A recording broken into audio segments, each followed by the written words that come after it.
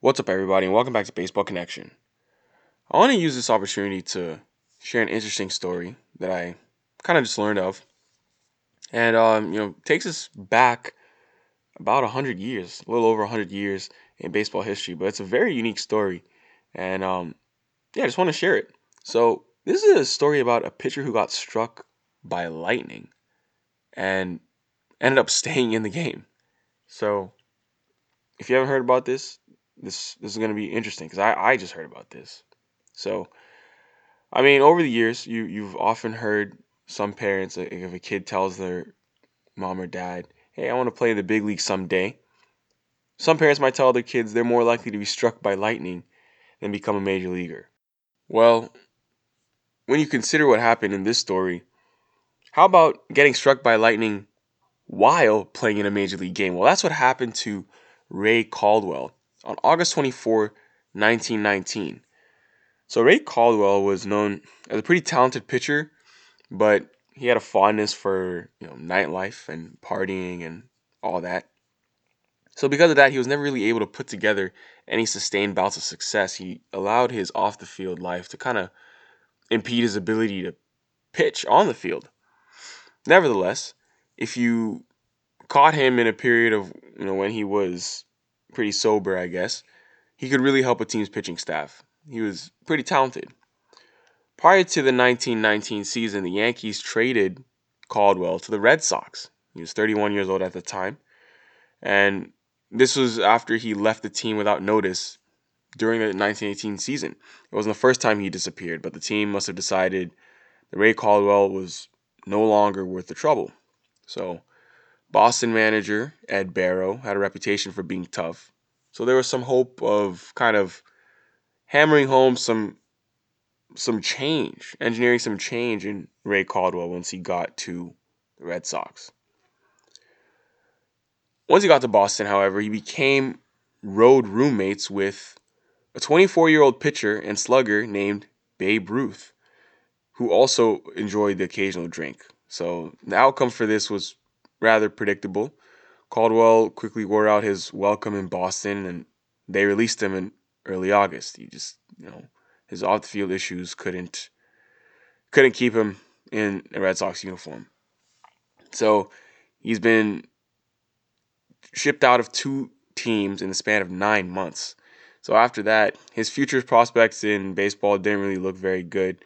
But the Indians were chasing the White Sox for the American League pennant, and they were desperate for whatever pitching they could find, and Caldwell was available. So Cleveland manager Tris Speaker, he had an unusual plan to find a sustainable balance between work and play for Jim Caldwell. So the plan was, after every game Caldwell pitched, he would be encouraged to get drunk, and he wouldn't report to the clubhouse the next day. They just let him have it and let him have the next day off. So that when he returned the second day following his start, he'd run a bunch of laps around the park to get it out of his system. Then he'd begin the process of preparing for his next start. I mean, no one could really say no to a deal like that. So Jim Caldwell, Ray Caldwell signed with the team on August 19.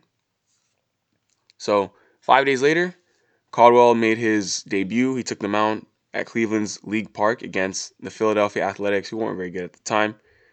And basically, this gamble Tris Speaker made, the manager of the Indians, this gamble was working out. I mean, Caldwell cruised through 8 2/3. He gave up only one run on 4 hits. He stood on the mound in the top of the ninth, about to seal a 2-1 win for his new team, and get the game in before that evening's thunderstorm would roll in, as was forecasted. And then there was a light hitting shortstop for the A's, Joe Dugan, who stepped up to the plate, and he represented the potential final out of the game. Remember what I said. There was a forecast of evening thunderstorms about to roll in.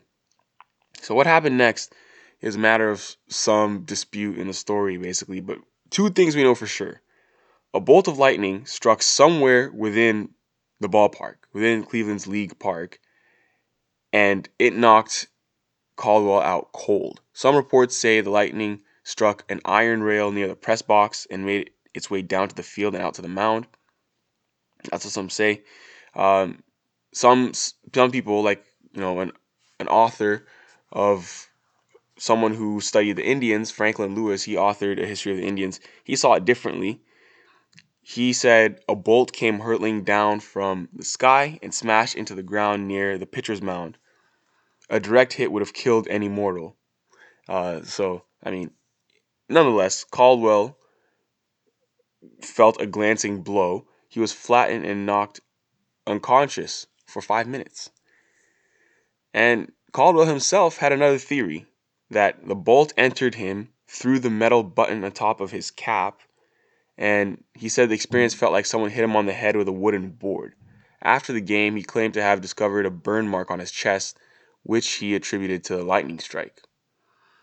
Others on the field received electric shocks as well. The strike knocked off catcher Steve O'Neill's mask and cap. Third base coach Harry Davis lost his hat. Umpire Billy Evans said he felt the tingle of electricity in his legs. Ray Chapman, who would die after getting hit by a pitch a year later, he reported numbness in his legs that nearly caused him to fall while running to Caldwell from shortstop. So a bunch of people felt this. So I guess that kind of corroborates that a lightning strike did occur because, several people felt something. One of Caldwell's teammates claimed to have gotten a second shock from touching Caldwell on the head. So you just have a lot of things going on. A lot of people reporting that something did happen and weird stuff was happening with that lightning strike. But whatever happened exactly, it's clear that Caldwell got the brunt of it. He lays stretched out in the pitcher's box, is what they said. The Sporting News said his own teammates feared he might be dead. But after about 5 minutes of extremely justifiable panic, he just came back up. He didn't come out of the game to recover from the shock or seek medical attention, though. No, he had business to attend to, and that was getting Dugan out and ending the game. That's just what he did, quickly inducing a ground ball to third base. Miraculously, Caldwell didn't suffer any lasting effects from this scary moment aside from that alleged burn mark on his chest. If anything, his pitching record suggests that the lightning strike might have been a boon for his career. Just over 2 weeks later, he threw a no-hitter against the Yankees, his former team, and all told, he went 5-1 with a 1.71 ERA with Cleveland in 1919.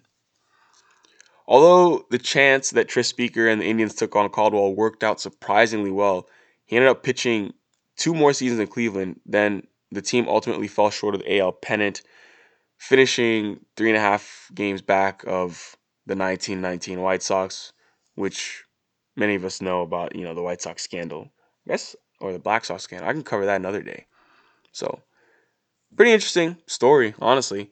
With some of these stories that go back in history, you just can't tell what's true or not. You just have to kind of use word of mouth, use newspaper clippings and people who were there, witnesses, and you just kind of try to piece the puzzle together. But that's an interesting story about Jim Caldwell. Something definitely happened with a lightning strike. Whether or not he got hit directly, I don't know. But he was knocked out cold, came back and finished the game.